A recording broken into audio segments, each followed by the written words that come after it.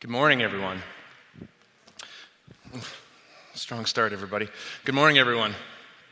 There we go. I'm Dr. James Robertson. I'm the Assistant Professor of Christian History and the Director of Distributed Learning here at Tyndale. And I'm very excited to share with you this morning a brand new adventure in what fits under the umbrella of the student voice movement. And so I'm very excited. We're going to come to that in a moment. But first, we have a very important question that we must discuss. Did Moses have horns? Well, the simple answer to that question is yes.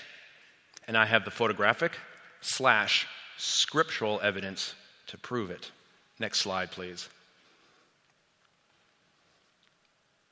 All right, please note the arrows indicating the horns is several key moments in Moses' life as recorded in Scripture.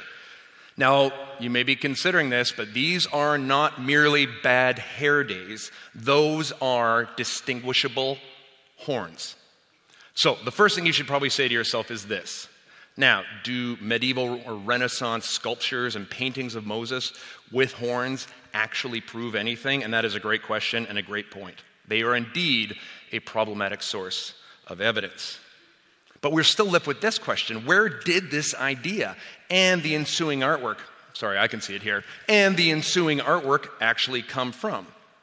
I mean, is it simply indicative of anti-Semitism in the Middle Ages? Very likely. That is absolutely something we need to take into consideration.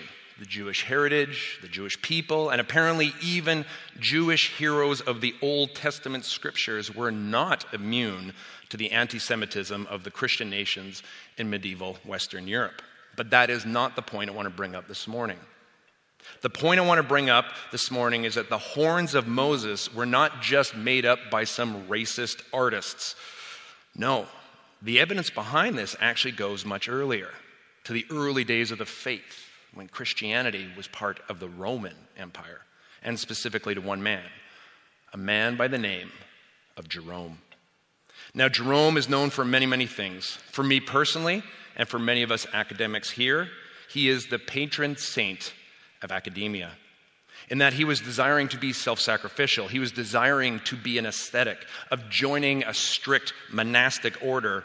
But the reality of such limitations, the lack of cleanliness, the strict physical demands of monasticism, he found these entirely too daunting. But he did not want to be outdone. Jerome was no quitter. He was, but he didn't want to be seen as a quitter. So he did note, and I think this is important, that the amount of time, energy, and exhaustion that being an academic can create should count as a spiritual discipline equal to, if not greater than, anything physical. And I would say, rightfully so, even if it was inspired by Jerome's personal insecurities. And I can back that up because ask any of you during exam times or when you're reading the 30th book of the week, everyone in this room, will relate to good old Jerome. And it will be revealed to you in those taxing moments why his frequent laments about the rigors of a learned life made him the patron saint of the academy. But that aside, we still don't have an explanation for the whole Moses having horns thing. Fair enough. The reality is that Jerome's most influential academic work was his Latin translation of the Bible, what we call the Vulgate. And within the Vulgate is a word used in one of the biblical passages we just heard a few moments ago, the story of Moses coming down from Mount Sinai with the Ten Commandments. You see, in Jerome's Vulgate and subsequent transcriptions of it, the word appeared cornutare, which is very similar to the word that we're used to, but in the Latin actually means horned or possessing horns. When the reality is that the word was actually another word very close by and supposed to be the one we heard this morning. Glory, radiance. Was it radiant? It was radiant, right? Radiant? There we go. That was a test. I knew. Obviously, I wouldn't know that. It's the idea that Moses' face was shining with such glory, it actually terrified the Israelites following his famous encounter with Yahweh. So we can laugh at this now. We can dismiss this now as a bunch of medieval hooey. But the reality is quite powerful. Because Jerome's Vulgate was the de facto Bible for most Western European Christians for, are you ready for this? 1,000 years. It was the Bible. There is not a scholar in this room, myself included, who would not love to be able to make a claim just like that. That something we wrote, we researched, influenced so many people for a literal millennia. That feeds the ego. Ooh, that guarantees promotion. That is fantastic.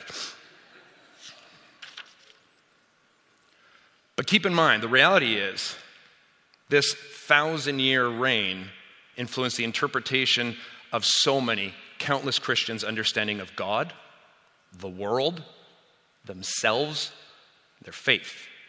And if you were sitting here this morning or listening online, and you are a good, Bible-believing Christian who leans on the Word of God heavily to help you with all sorts of decisions in your life, this simple historical fact could, and actually probably should, terrify you. Just think of the two translations we heard not 5 minutes ago. That was my clever way of letting you know that the message is wrapping up and lunch is not quite yet. 5 minutes, giving you some time frames.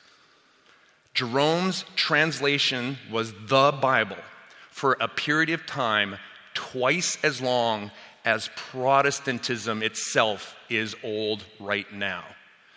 Let that weight come in. Any of you who claim the broad umbrella that is Protestantism, Jerome's Bible existed for twice as long as the very origins of Protestantism are up to this day. 1,000 years. So, what rescued Moses from this horrible predicament? Yeah, that's about as well as that joke should have gone. Next slide, please. Well, the scholar after whom this school is named is one answer. The great English translator of the Holy Scriptures, William Tyndale, a man who was hunted for most of his adult life, a man who was ultimately executed for the treacherous and treasonous and blasphemous work of translating the Bible into the English language. You see, he was not just a Latin scholar, but also a Greek scholar. And he made many corrections to Jerome's mistakes. To be fair to Jerome, he really was the only guy kind of doing it at this level of translation in his day. But again, that's besides the point. Tyndale, besides being the namesake of the school, and yes, it's fine that we call it Tyndale, even though he called his name Tyndall, he provides yet another great example of the importance of the academy. This place, out of a desire to follow in Tyndale's footsteps, is not interested in merely the academic, but the countless ways in which knowing more can help you do more, be more, and believe better. Or, as we eloquently have in our school's mission statement, Tyndale is dedicated to the pursuit of truth, to excellence in teaching, learning, and research, for the enriching of mind, heart, and character, to serve the church and the world for the glory of God. You see, my dear brothers and sisters, my dear saints and scholars, this place is about the formation of your mind as formation of your soul. So what does that all look like in this second decade of the 21st century in this place known as Canada? Actually, let me ask you another question first. Show of hands, how many of you are in like your first or maybe your second year of your program, whichever program it is? Hold them up there for a second. Oh, good. Look at you. This is fantastic. Okay, because it was in the scripture reading, you can put them down. Remember which hand you just raised. It's going to come back in a moment, a very brief moment. Heads up. What I'm about to say is going to be brutal, and you're going to regret putting your hands up. But trust me, I mean this with all sincerity. I mean this with all compassion. And I beg you, give me a few moments to put this into a proper context. This very mean thing I'm about to say. Do I have your preemptive forgiveness? Spoiler, you're Christians and you have to. Do I have your preemptive forgiveness? That's good. Myself, my colleagues here at Tyndale, share and are afflicted by the same disease each one of you students currently possess. Probably a better way of putting that is we share the same blessing. But again, on exam weeks, it can feel like an affliction. Every one of us is here because we've been gifted with this incredible thirst for knowledge. Trust me when I say this to all of you. All of your professors are similarly afflicted to you now. And I go so far as to say they have dedicated most, if not all, of their adult lives in pursuit of something that we will ultimately never find satiated. And that is actually really exciting because there's always something more to learn. So now that I've asked for your forgiveness and I've given a little preamble here, here is the promised brutal statement. If you are in your first and second year, irrespective of the program you're in, I need you to breathe in and let the statement enter into you. You don't know anything. Good.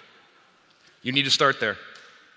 The good news is, if you are here, if you are a believer in Christianity, the good news is you already have all the tools you need to handle what I just said with maturity, with dedication, with a lack of retribution, and possibly even grow spiritually and in the academic realm. What I'm genuinely saying is we need to start with a position of humility, a posture of subservience, as you listen to and glean from the wisdom of my colleagues, your professors. Again, I can't stress this enough. Your professors have been exactly where you are now. And beyond being just experts, and let's face it, that is a word that is coming under increasing fire in this day and age. Beyond being experts, they're people who've walked the path you are currently on and walked it years ahead of you. We're not trying to be, as much in the words of my esteemed colleague, Dr. Yao Mansu, the sage on the stage. We're looking more to be the guide by your side.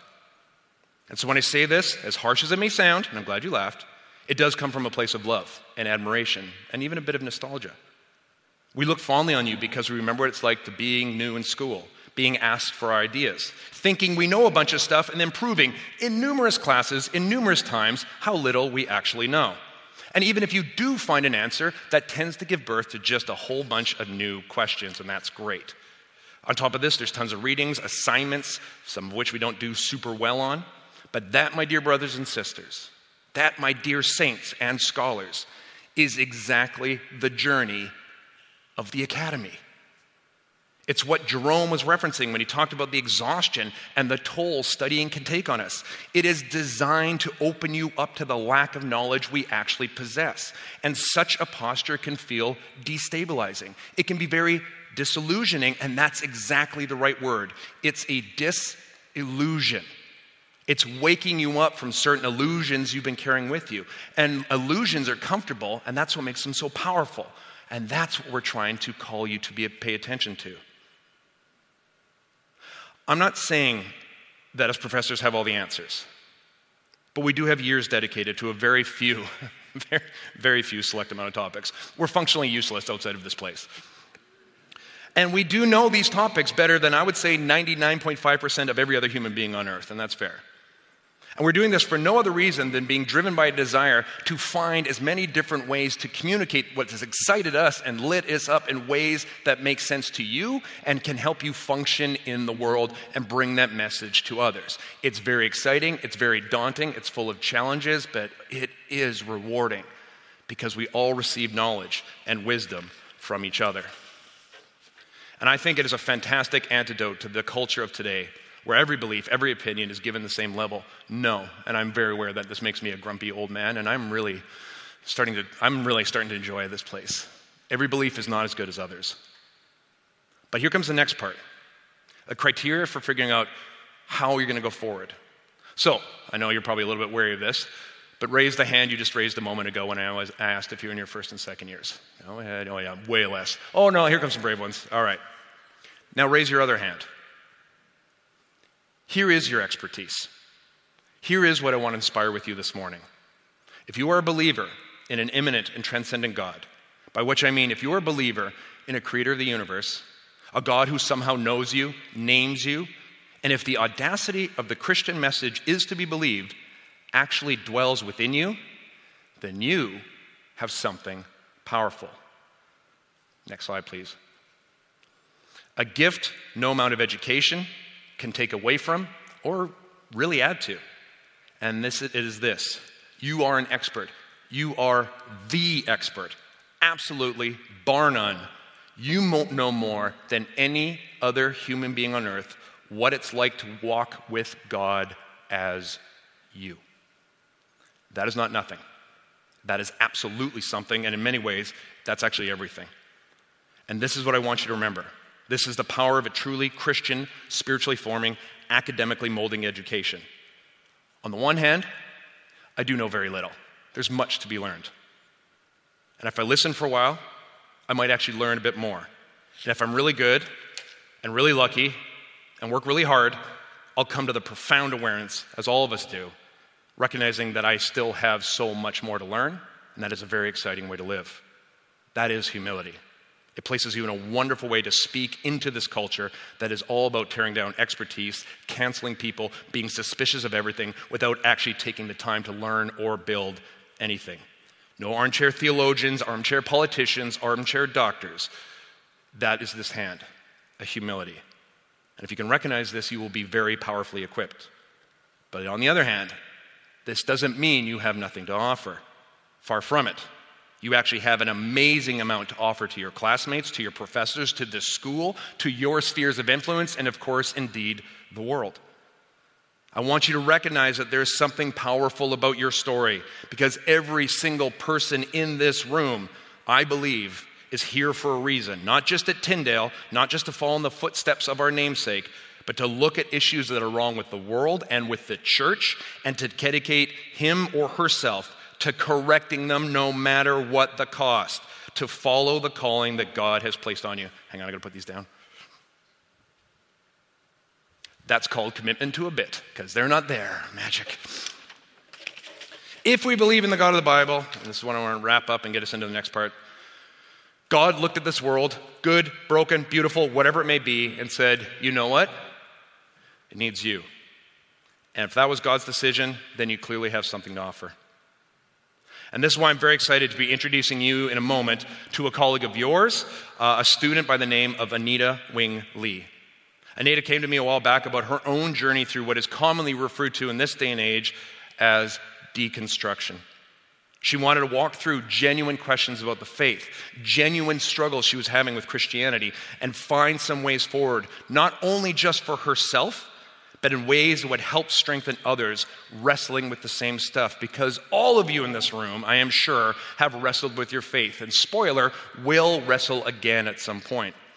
So in a second here, we're going to play a video clip about this new podcast that you're seeing up there. Heavenly Minded, Earthly Good. The title of this, I've come to realize, is better known among old people like me. But it was basically, the statement goes, that person is so heavenly minded, they're no earthly good. Meaning that they're so focused on ideas and doctrines and all sorts of stuff, they've neglected actually being able to serve this world. And this is a clever condemnation of Christianity we're hoping to redeem and reverse with this podcast that is opening up space for people to genuinely grow in their faith by questioning their faith. So we just have a 1-minute brief little video, and then I'm going to invite Anita forward, and we're just going to sort of introduce you to the podcast. So if you will, take a moment and watch this video clip. I've spent a decade as a content creator, blogging, filming, snapping, live streaming, and editing since I was 21. But behind my Instagram and YouTube videos, there was something I could never fully articulate. God had let me down. A terrifying incident in 2017 forced me to stop traveling, demolished my fledgling career, and left me with no option but to come back to Toronto. And I landed smack into a job at a church? I wasn't even sure what I believed about God anymore, but working in a church meant I'd better figure this Christianity thing out. So 3 years ago, I enrolled in a Master's of Divinity at Tyndale University.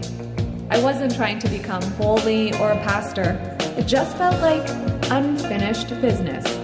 I'm Anita Wing Lee, your host and guide for Season 1 of Heavenly Minded, Earthly Good. Good morning. Good morning. Everybody, this is Anita Wing Lee. Can we give her a round of applause to welcome her? Oh, I didn't say anything about whistling. It's really important. I want to take a second here. I just got a few quick questions, and then we'll release you for lunch in a second. But I do want to publicly applaud you and encourage you. Anita has gone through for the last 5 months, 5-6 months we've been doing this? Yeah. Yeah. A very raw, and I will say honest and admirable and brave journey through her own faith that she's going to present to you. So we'll every Tuesday, starting today, episodes 1 and 2 are available today, but every Tuesday at about 8 a.m., a new episode will be going for the next 10 weeks as she sort of unravels her story and offers space for people to ask and engage questions. So I'm very excited. So thank you very much for putting all the time and energy and courage into this. And with that in mind, I have a question. What is your biggest takeaway / advice as you were walking through creating and recording this podcast? I think the biggest thing that I got from studying at Tyndale and just from the last couple years of my journey with God, which is now encapsulated in this podcast, is this permission to be who I am, but at the same time to let God change me. Every episode in this podcast focuses on a specific topic that for me, these are like 30 to 40 minute podcasts, but you could say I've easily spent a year or two looking at each of these topics and figuring out, how does my faith relate to, this week's was trauma and grief. How do I process theology? How do I make sense of the undergraduate education I had, which is in media and business? And so it's been this journey of figuring out, how did God make me unique? And realizing, I don't have to discard those parts of myself, but at the same time, seminary and church and the 5 years since I came back to Toronto has been this journey of really laying down who I am and then figuring out, God, who do you want me to be? And watching myself change. Over and over again, I feel as I let go of who I used to be, it's like God picks it back up and he's like, actually, this is what it's supposed to look like. And so letting parts of my personality change, parts of my work change, parts of my theology change, parts of my relationships change. I don't think there's any part of my life that now hasn't fallen under, we'd call it the lordship of Christ, but there isn't any part of my life that I haven't held up to God and been what do I do with this? Thanks. So you start the podcast with a very simple premise. I think God is real. And through the 10 episodes, brothers and sisters, you cover a lot of topics. You've already mentioned grief and trauma, but also yourself as a sister and a daughter, and how do you navigate the role of being a woman in the faith and in the world as well. Some very, very hard-hitting, honest topics. Is there any one of those topics that sort of sticks out the most to you, or think that you're most excited for potential listeners to hear? The topic that's most exciting to me that's coming up would be this rediscovery of what it means to, you could say, be a businesswoman with God. I had a background in entrepreneurship and obviously creating digital content, and through being invited to do this podcast really felt like a redemption of sorts. Because if, you can make something like this up. If I had gone to Tyndale and been hey, do you want to make a podcast about a student story? They probably, it would never make it to any higher ups. But to get the opportunity to do this, and you guys are going to hear in a future episode this entire aspect of myself that had attempted to build a business and is somebody with lots of ideas and likes to start new things, coming into seminary and having to submit to a program, and then also working at a church and just, having to submit to authority and to leadership there. It's been really amazing to rediscover this part of myself that has lots of ideas, that likes to start new things, and realize that God has a place for that too. Nice. So this comes to a final sort of question for you, but also for everybody here. Season 1 is done. Wink, wink, nudge, nudge. We're already looking at season 2. And when we were sort of discussing what season 2 would look like, we both came to this conclusion that the stories of season 2 are most likely in this room. So this is an official invitation. If you're feeling tweaked by this, if there's stuff you've been wondering, no topic is off limits. We're going to invite you in a moment when we wrap up here in a couple minutes to come forward and chat with us. We want to get the student voice movement. We want to get some of these conversations going that come from your perspective, wherever you are in education. Because as I was trying to not jokingly, but seriously put through, you have important things to say, and that story is your story. But I want to encourage you to look at your story, because as a professor, I always tell my students, if you got a question, ask. Chances are a few other people in your class have the same question, and you're going to help not just yourself, but others. I apply that to this right now. If you have a story and you're carrying this around, please consider sharing it with us. Please be brave enough to share this story where other people can hear it and grow as well. So that's my take on it. What would you like in these last 2 minutes we're together? What would you like, whoever our season 2 is to be, what would you like that person to know? Give yourself space to reflect on your own journey. I know that going to school can be like drinking from a fire hose, right? You're constantly trying to download all this content, power through the books, power through the papers, and just get to the end of the semester, breathe, and then do it all again. But one of the best things I found was actually taking the things that I was personally processing and trying to use my assignments when I could to actually reflect on it. Because this isn't just a journey about getting a degree. It's really a journey about God changing you and showing you how He's created you. And so I think if you take that time for yourself and figure out, who am I? How has God made me? What's unique? And what does it look like to put that in service to Christ? Then if you feel called to share that to a wider audience, we would love to hear. And I think all of us know that sometimes it's hearing someone else's story and journey that really encourages us to know that if someone can navigate that, then I think I can navigate my life as well. So I really encourage you to share your stories. And we live in a day and age right now where you can. And I feel like that's God's invitation to us to realize that we are all called to be people who are the light. Nice. Randy, we can just get the last slide up there. So this is where it's available. Wherever you can find the podcast, this is where you can find these. Like I said, every Tuesday there'll be a new episode coming out, episode 1 and 2. Episode 1, The Art of Throwing Rocks at God. I won't put you on the spot to what is the episode 2 title? Invisible Grief and Hidden Trauma. Light stuff. We're going to release out, I cannot say this strongly enough. I really want you to, I did that metaphor based on Jesus' teachings of the left hand and the right hand, knowing what they're doing. And the left hand of humility and the right hand of recognizing that you are here for a very specific reason. You put those together and you can offer your story, your understandings, and you don't have to have the answer. In fact, it's much more amazing when you don't. But please, Anita and I are going to stick around afterwards. If you have something, you're not even sure, it's just a grain of an idea or a germ, but something's pulling you, do not let this moment pass. Come forward. Let's talk, let's share, and we will walk with you through this. Logistically speaking, don't worry, we won't start recording stuff till next year, so you don't have to be like, I don't want to add another thing to my semester. That's okay. This semester is the story time and the getting to know you. Whatever you do, however you go forward, whatever spheres of influence you introduce this or yourself into, remember that humility, that uniqueness and the power. Whatever you do, go forward using both hands. Let's bow our heads and close our eyes. Thank you for redeeming us. Thank you for some amazing music this morning. Thank you for good church.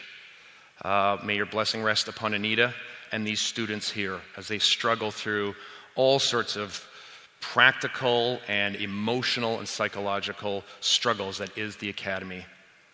Grant to them not just the ability to be theologians, pastors, counselors, construction workers, any version of your kingdom being put on earth here. But Lord, grant to them a courage that will make them divine artists. Bless them in their bravery to push and challenge boundaries, to go further and farther and deeper and broader into the kingdom that has always been and will always be yours. Thank you for calling us. Thank you for calling us. Thank you for calling us. In your mighty name we pray. Amen. Thank you. Go in peace, and please come forward if you can. We are happy to chat. Bless you.